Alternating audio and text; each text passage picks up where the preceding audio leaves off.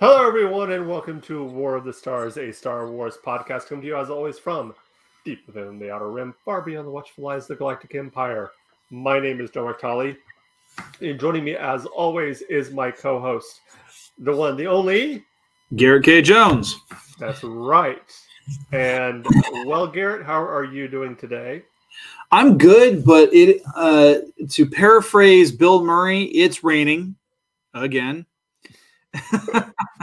Where it's kind of crazy here because we have a lot of reservoirs here that are, or at least like lakes and everything that are well above capacity. Like there's an area here called Pine Flat, and they're at like 85-88% capacity. And that's not counting the snowpack that's forming and that will melt during the summer. And if they go anything above that capacity, it's gonna stress the dam way too much. But then we're having flooding here in the county because there are parts in the south part of the county that were part of Tulare Lake. If you look at if you do some research on Tulare Lake, it was the largest lake west of the Mississippi, I believe. Wow. And it's starting to refill, and there are now towns there that are underwater, more or less. Wow. So I guess the song "It Never Rains in Southern California" is a lie. Don't know. I think maybe whoever wrote that song just wasn't paying attention to history. So, yeah. Although technically you're not in Southern California, you're in Central. We are in Central, but it's technically the southern half of the state. Okay. Yeah, California is a big state. Yes. Yes. Well, everything here is going fine, other than, as I mentioned off camera, I made my daughter cry. Shame. Yeah, I know. Shame. I'm a bad shame. It's not like he actually did anything wrong, folks. He just reminded her that veterinarians sometimes have to put animals down. Yes. But she's 8, so... She'll bounce back. Yeah. And I burnt bacon, so... Okay, now that right there... that's unforgivable. That's a worthy trespass. That's right. Well, we're not here to talk about veterinarians or bacon, both of which are good and necessary for society, especially bacon. Makes everything better. That's right. Yes. Could it make the sequel trilogies better? I don't know. Maybe if I was eating bacon and it was laced with like LSD, but I doubt it. Wow.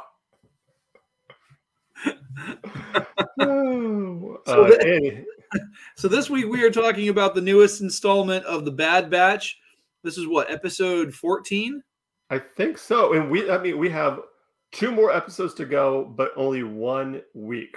Next week will be a double batch. Ooh. A two for one, 2 episodes in 1 day.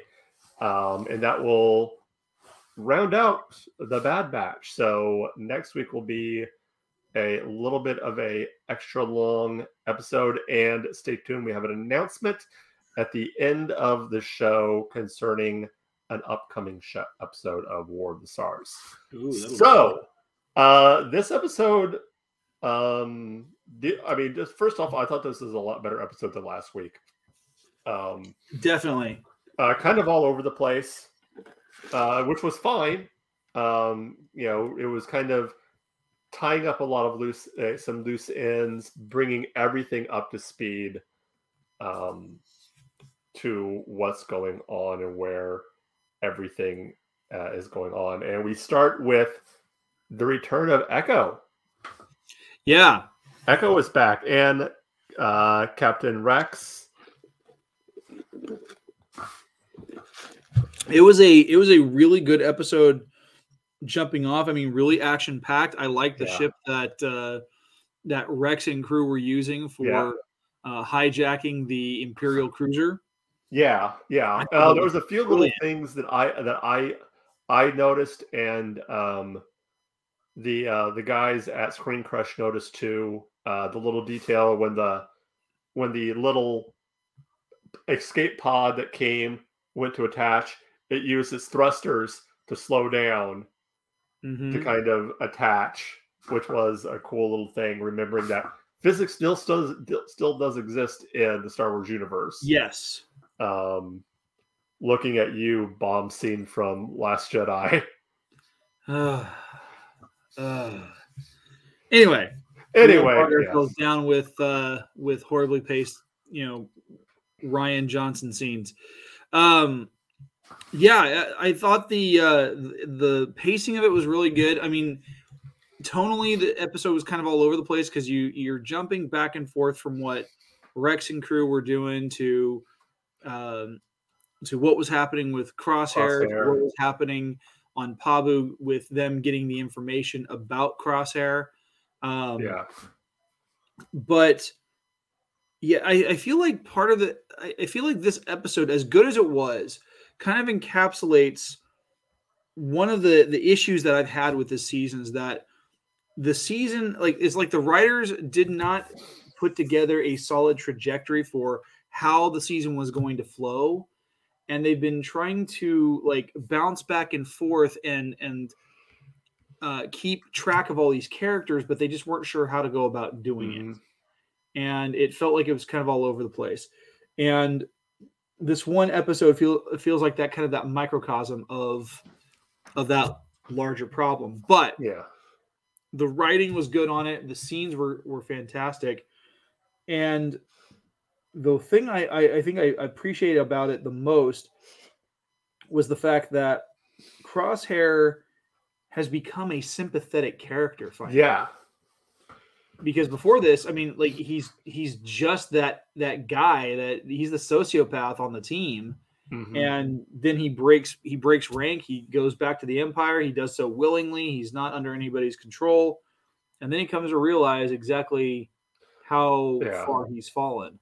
And I think they really planted the seeds for that even last season, with that talk that Crosshair and Omega had, where Omega I wouldn't say sympathizes, but empathizes with him.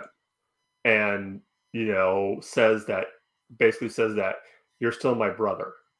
Yeah. No matter what, you're still my brother. They're still your brothers. And that will never change. Yeah.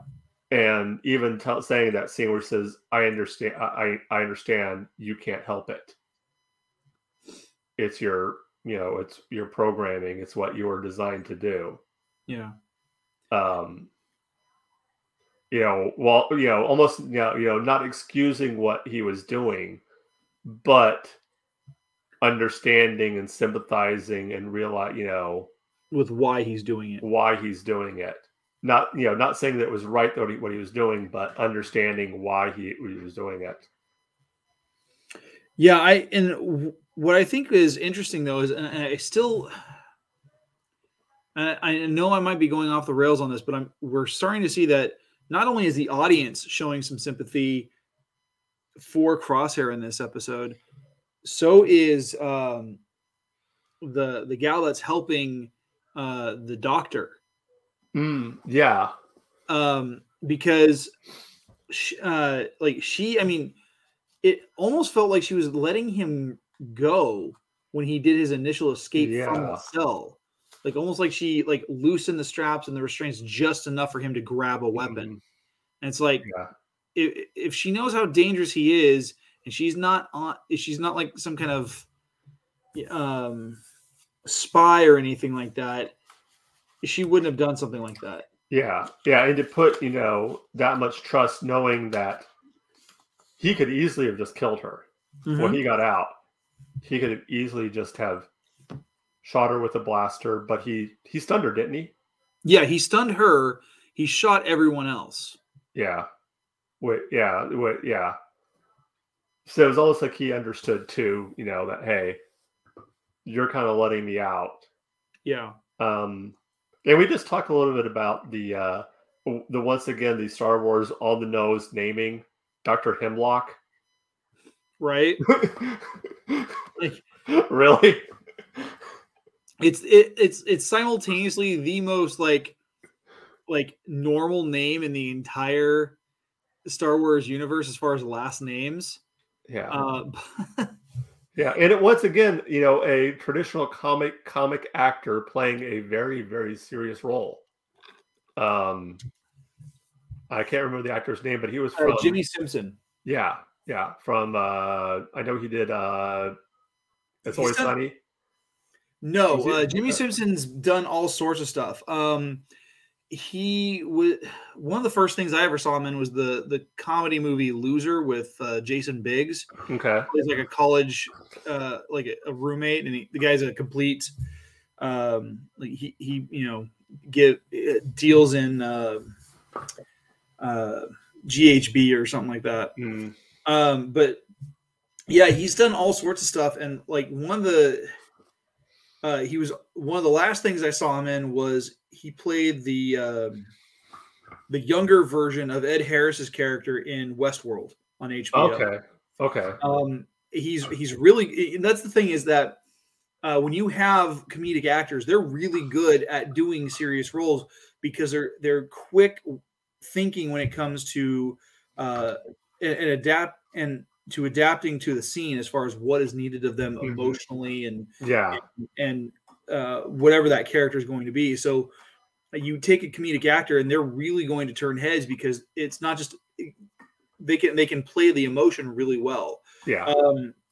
In fact, Joss Whedon, who when he directed the follow-up film to his Firefly franchise, not to jump franchises here, but when he directed Serenity, there's this holographic recording of a scientist who worked for the Alliance government and was trying to bring peace to this planet called Miranda. And they had Sarah Paulson, who she's gotten famous on the American Horror Story anthology series, but back in the early to mid 2000s, she was still just a comedian. Doing comedies and stuff and chick flicks and stuff like that. And so she does this one scene where she's recording something really quickly and she's in danger, and you can hear the sound of the people trying to break into the room where she's at, and you can see that emotion on her face. And so yeah, Jimmy Simpson, jumping back on topic, he uses those skills very well playing him. Mm-hmm. And plays the soft-spoken, villain, that not every villain has to be, yelling and screaming and just very, which is even more chilling, that. Yes.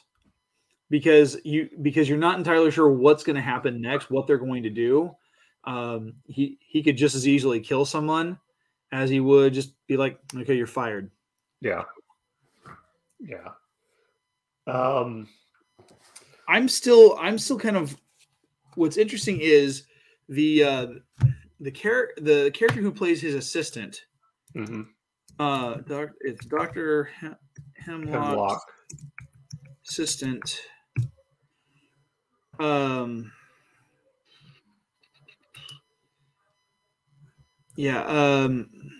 they give her name? They do give her a name, and I'm trying to remember what her name is. Emery. Yeah. And so she's supposed to be his lab assistant, but what's interesting is if you pay attention to her character, her name is Emery Carr. Mm-hmm. If you pay attention to the way she's modeled, like the coloring on her, her accent, it's very unique because the actress who plays her is Keisha Castle Hughes, who was in the movie Whale Rider, and then she actually played one of the Sand Snakes in Game of Thrones. And what's interesting is like her accent is a New Zealand accent, which is the same accent used by the actress who does the voice of Omega. Mm-hmm. I made this comment before a couple weeks ago. I maintain that Emery is an older version of Omega. Because like she's got the same coloring, she's got the same kind of voice, just a little bit older. She's got roughly the same build. Like if you were to age Omega up a few years, she would probably be almost the spitting image of Emery, with the exception of the hair and hairstyle. In fact, I'm reading on StarWarsNews.net right now. It says here, when chatter started to circulate after episode 12, The Outpost, that there's more to Emery than met the eye, particularly given her New Zealand accent, plus a role as a laboratory assistant in a cloning research facility, all eerily similar to Omega. So I hazard a guess that she is an older variation of the Omega genotype. Yeah, maybe it was because there's always been the speculation that Omega is force sensitive. Right. Maybe Emery was a previous non-force sensitive version. Like they were right. And the thing is if what they're doing with Bad Batch and Mandalorian right now is true to form, and they're trying to kind of retcon some of the things from the sequel trilogy, this goes a long way towards that, because what they're trying to do is they're trying to learn how to clone a force sensitive individual, which is what is used on Palpatine in Rise of Skywalker, which previously it was claimed that it's impossible to clone a force sensitive user. Right. That there's usually some kind of problem and the clone breaks down. Yeah. I know in the EU, part of the problem is that the clone would sometimes go insane. Other things. Of course, even in the EU, the old EU and out Legends continuity, they brought the Emperor back through a clone, right? Too. But it was an imperfect clone. It broke down way too quickly. Yeah. So that's why you had the numerous number of VATs that were cloning. Yeah. Well, and on top of that, the other factor for that is that this was actually a plot point that came up in the Force Unleashed franchise. The second game in which the Force Unleashed, if you've never played that video game, the first one is great. It ties really well into the canon of Star Wars. But the sequel picks up even better, and it deals with that issue of cloning, and you actually get to go to the cloning facilities on Kamino. And the Jedi character that mentors Starkiller towards the light, his name is Ron Koda, and he tells Starkiller, he's like, you can't clone a Jedi. It's impossible because the Force doesn't allow it to happen. Yeah. You're always going to get some kind of corrupted version. He's like, if you're here, it means you didn't die like everyone thought you did. You're actually here because you're really Starkiller. And so as you're playing in the game, as you're playing as Starkiller, you as the audience are wondering the same thing that Starkiller is: am I a clone or am I the real deal? Yeah. Interesting. Yeah. And so I think what we're seeing here is, I think what we're getting at is the retconning, is that the reason why Omega is so important is because, as you say, she's force sensitive, or at least appears to be. Yeah. Now, is that something that bothers you at all, that they're putting this in, that they're possibly making her force sensitive, or is that something that you're like, yeah, it makes sense for the way the story's going? As far as the way the story is going, it feels like it's a natural progression. However, I just kind of wish we'd not to quote or paraphrase Kylo Ren, but I just kind of wish they'd let the sequel trilogy die, destroy it if we have to, because it's not good. And as bad as the dialogue was in the prequels, I find myself enjoying that storyline much more because it was concise. It flowed. You didn't really have to do that much to retcon any of the things that were established in the original trilogy. Right. Well, so then we return for a little bit to what was Palu was the name of the planet, Pabu. I believe. Palu or Space Grease. Yes. Space Crete, basically. I felt like we should be, a Star Wars rendition of Mamma Mia should break out there any minute. Oh yeah, gosh. Oh man, the only thing that could make Pabu seem any more interesting is if the one island on this oceanic planet, one island, four people, is if it was actually secretly a dormant volcano that erupts and splits into a ring-shaped atoll left over, and everyone dies. That would it's like, oh, it's Santorini all over again. Oh wow. And at the end, the batch are left with a decision to make.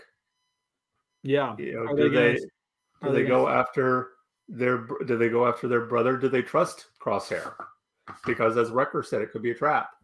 Yeah. He could be setting them up. They don't know. And this idea that I've seen a lot of old Western tropes here too. Mm-hmm. With the idea of the heroes going into a town and taming the town, or trying to put down roots, but realizing that they can never be part of society. Right. You see the same thing in The Mandalorian. You see the same thing in this show too, where because of their background, because of what they have, what they do, they can help out these towns, they can help out these people, but they can never stay because violence follows them wherever they go. I've seen the same thing, and I'm kind of curious to see how it plays out, because it's what I would really like to see is,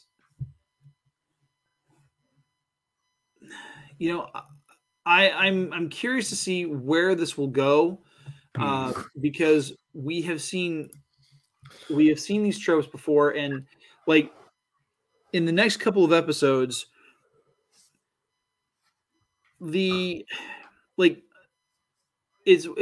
have two different directions that the plot can go. Mm-hmm. Like the plot that the writers want to have happen is that the batch they play the heroes, the true heroes, and they go and they try to rescue Crosshair, and chances are, and that could go one of two ways itself. Like they could show up, it's not a trap, and he ends up dying, or it is a trap, and by the time they get there, he's been brainwashed again. Yeah. Or and on top of that, it is a trap, but the trap wasn't set by him; it was being used by Hemlock. Mm-hmm. But my question then would become, well, what's the alternative? If they don't go and rescue Crosshair, what then? Yeah. If they choose to go do something else, where does that take the adventure? Because it's at this point, like it feels that the authors have kind of pigeonholed themselves into this scenario where the characters are given they're given a difficult decision: do we go and rescue Crosshair or not? Whether it's a trap, but there really is only one decision for them to make, because there's no alternative. They can't go and face Sid because they've already dealt with that off screen. Right. I doubt that they're going to have time to do another Earthquake episode on Pabu. That would just be pointless. Yeah. There's really nothing else for them to do other than, hey, let's go rescue our psycho buddy. Yeah. And I mean, then the question is now, do you know if they have greenlit a third season? I have no idea. Let me check that out. Because Hold on.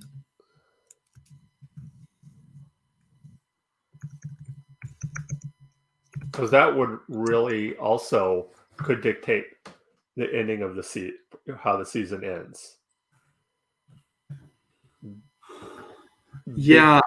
Because if they just do a season 2, if they just do 2 seasons, then there's obviously various ways it could go, considering the fact that we don't, haven't seen, the Bad Batch show up or mentioned anywhere else so far. Obviously that's for various reasons, but So, what I'm seeing here is that it says, I'm looking at fresherslive.com. Okay. And it says, despite rumors of an upcoming announcement, there's currently no information available about the release date or renewal of Star Wars The Bad Batch Season 3. Until the second season concludes, there will be no details available about the third season. Okay. So it's probable that they won't even do anything. Yeah. So it's hard to say because that will, also, how the season ends will maybe kind of show, because obviously last season ended, with some closure, but also very open-ended, where we knew something was going to happen after this. Will we get that type of ending again with a very open-ended ending where, we can kind of see, or will it be a very strong finale where, okay, we know we're not going to get any more Bad Batch. Will we see a member of the Batch die? That's basically what I'm getting at. If anything, if we do see a character die, my prediction is that we'll either see Crosshair die because he's finally doing something selfless instead of trying to kill something, or we're going to see Hunter get wounded and it's going to be left open-ended, which could lead its way towards a third season. Yes, yeah. I think even more, like, if you want to do the gut punch, I think Wrecker would be the gut punch death. That would be the gut punch. Yeah, because like, if you want to get like an emotional reaction from the audience, especially from Omega, kill off Wrecker. Well, my thought would be see, because they've already announced the names for the 2 episodes. One, the next episode is called The Summit, and the final episode is called Plan 99. And so my thought would be is the real gut punch would not just be the death of Wrecker, but the death of Wrecker while trying to protect Omega, and she's taken anyway. Segues into season 3. Because if Hemlock gets what he's after, which is Omega, that would be the gut punch for the audience, because then it really leaves it on a cliffhanger. It's like, where do they go from now? I was thinking the same thing, but I was thinking, to continue the redemption of Crosshair, if Wrecker was killed protecting Crosshair, saving Crosshair. That would work towards the redemption arc of, for that character. Yeah. But your idea is just, that's... I'm a writer. It's what I do. This is true. How best can I traumatize my audience? And still make them read what I want them to read. Yes. It's exactly. Funny. Man, do I have a story to tell you off the air? Oh, okay. Well, really quickly, let's touch a little bit on the latest episode of Mando, because we had the return of Misa back. Yeah, anyway, Jar Jar Binks. Well, at least the actor who played him. Yes. Ahmed Best returned. I don't remember what the name of his Jedi character was. Yeah, ironically, I think it was the same character he played when they would do the Tales of the Jedi Temple. It Yeah. was a game show where he played a Jedi Knight who led the kids through this Jedi trial temple, very much in lines with the Nickelodeon's the old Nickelodeon show, Oh yeah, yeah. um, Legends of the Hidden Temple. Legend of the Hidden Temple, very much in I that love type that of show, by vein. the way. That Yeah, was a that was a great good show. show. Yeah, yeah. Um, but I thought the episode was really. I mean,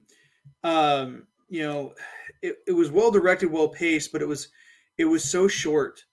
it Um, was and after last week's long, super long episode to yeah, have just kind of the short, um, you and it know, was almost bottle episode-ish. Everything was it just wasn't kind of contained, not like in the news, but everything was just kind of contained on that one world. yeah. Very much. It was cool though seeing the Mandalorians training. Uh, It was although it was kind of although cool. I don't get the idea of them just randomly shooting into the lake there. Yeah, Like that felt that made no sense. Like that you're, felt you're very much like one of those scenes where like you ever see the movie True Lies where you I have think, like there's a scene towards the going into the third act where they're getting ready to arm a nuclear weapon and the terrorists are just like shooting up into the air and cheering and it's like yeah. what a waste of ammunition. All It's right. like there's no army in the world that would actually do that unless they're trying to get someone's attention. It's like Yeah. so stupid and pointless. Yeah. But and that's what that felt like for me. But the thing I got annoyed with is like we've seen Mando use his jetpack so many times without it ever running out of fuel. And here we have at least 3 or 4 Mandalorians all chasing after this dragon pterodactyl thing. And like they run out of fuel within 5 minutes. Yeah. Like not even that. It's like, do you run around with your jetpacks like filled like a third of the way? Is fuel that expensive? I mean, is Biden's inflation rate really messing that up for you guys? But And I mean, also, like the only intelligent person who was in that group was Bo-Katan. She's like, "Oh, I'm going to get on my ship and track this thing." Bo.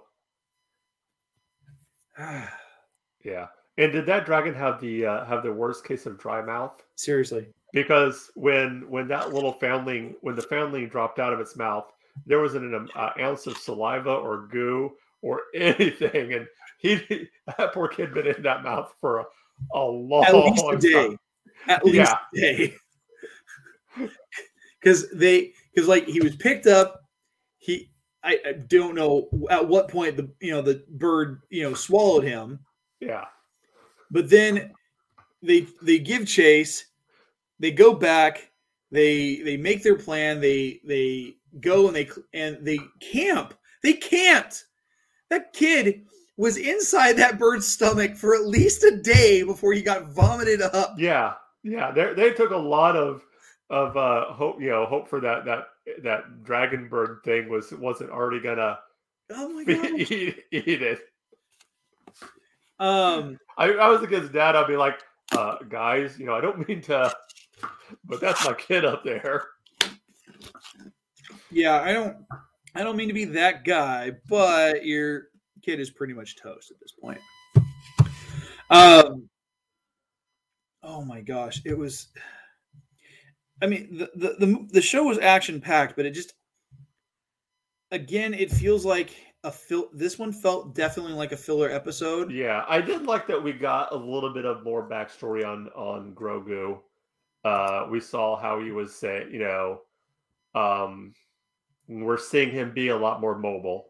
Yeah, we are seeing that, and I think that's great. But it's like, is he? What's his age comparison? Because I mean, we know he's at least 50 years old, as far as standard years. But I mean, mentally, what does that make him? First, we're told that he's a little baby, and he's completely helpless and can't take care of himself. And now we're at a point where like he's hopping around like he's in his well mid-adolescence. In the flashback scene, the Ahmed Best clearly calls him a youngling. Yeah. because he said, save the young. They say save the youngling. So we definitely know, as far as the Jedi ranking, he had not become a Padawan. He was still a youngling. Correct. And that could be any age, because younglings usually were usually it's like 12 or 13 when they were taken on as a Padawan, I believe. I think depending on race and maturity. Yeah. And they had to pass certain trials as well before they could be selected as a Padawan. Because Obi-Wan Kenobi was almost phased out and taken to like the food corps or whatever. Yeah. Before Qui-Gon came around, I was like, I want that kid. Yeah. But the thing that I found was very interesting is that just the way that it feels like a lot of the decisions that are happening are very contrived as far as the storytelling. And I feel like we're running it again, just like we had with Book of Boba Fett. We're running into another moment where you have the main character getting emasculated and upstaged by a strong female character. I mean, we saw that happen with Boba Fett and Fennec Shand. Don't get me wrong, Fennec Shand, awesome character.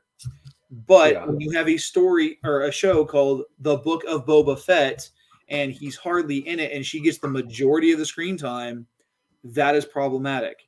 All right.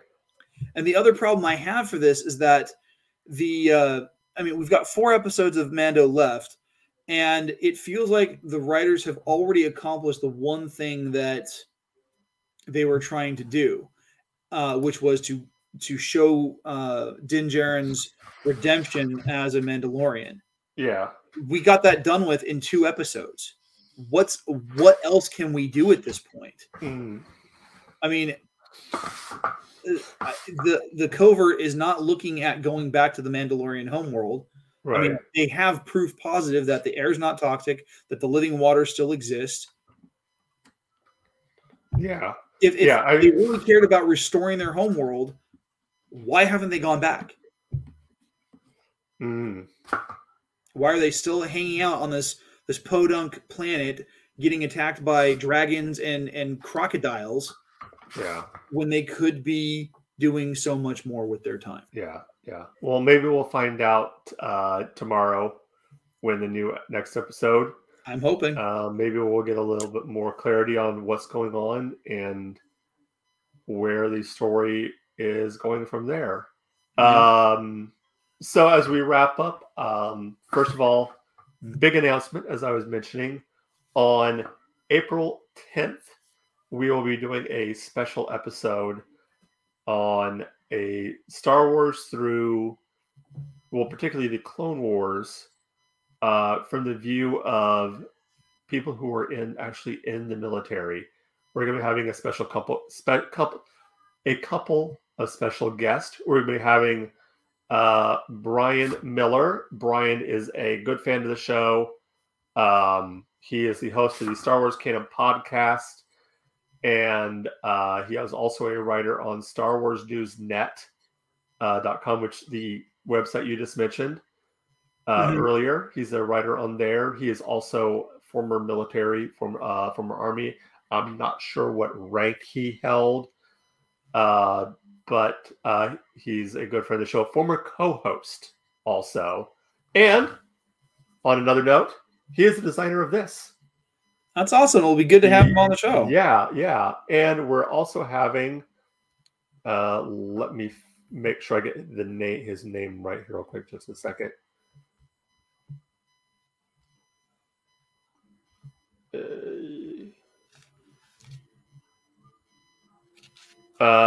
Yes, here it is. 1 second. Thomas Harper. Thomas is he is the host of Legal Geeks, a geeky podcast where lawyers discuss lawyer topics within Star Wars. He has been a guest on the show before. He helped us out with our Trial of Darth Vader show. about a year ago. A lot of fun. He is an officer in the JAG Corps, currently serving. I believe he is.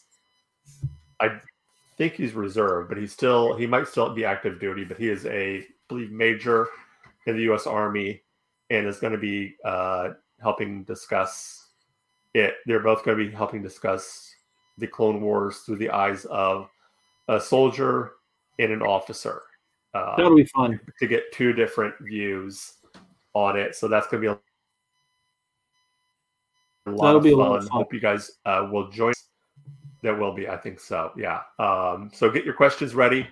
As doing something a little bit different. We haven't had guest and kind of roundtable discussion for a while. So looking forward to getting back into that. Absolutely. And yeah.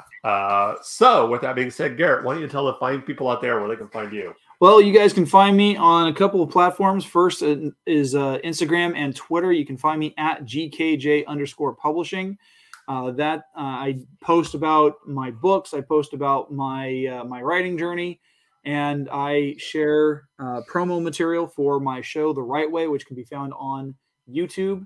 Again, you can find me there, GKJ Publishing. I'm the only one with that at. You don't have to do the underscore on YouTube. It's just on Instagram and Twitter. I actually have my spring preview coming up on this Saturday, April the 1st, where I'm talking about what's coming up through the months of May, June, and July, as well as throughout the month of April. I will be doing an author interview marathon. That is so each week, instead of doing like top 10 lists or writing tips, it's just every week is a different author that I'm interviewing. Awesome. Well, as for us right here, of course, you can email us at warofthestars1@gmail.com. There's also our Twitter handle. All our social media, just search War of the Stars, the Star Wars podcast. We're on Facebook and Instagram. Check us out on all those places. Check out our Facebook group. All the fun stuff going on there. Wherever fine podcasts are heard, Spotify especially. Check us out there. Just search War of the Stars, the Star Wars podcast again. You can check us out.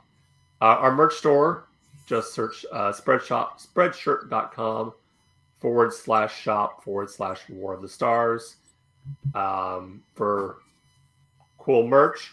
Patreon.com/War of the Stars. And also don't forget our other show, Star Wars Through the Eyes of a Child, where me and my daughter Lily are going through the Clone Wars in chronological order. We'll hopefully be getting a new episode up pretty soon. This week we had a lot of stuff going on. We were pretty busy, so we were not able to record, unfortunately, but we will make sure we get another episode up as soon as we can. So check that out. I believe that is about it. Did I forget anything? Nah, if we forgot anything, we'll put it into next week's episode. Yeah, that's right. Sure. Yeah. With that being said, remember, this is not just my Star Wars. This is not just your Star Wars. This is our Star Wars. Until next time, may the Force be with you. This is the way.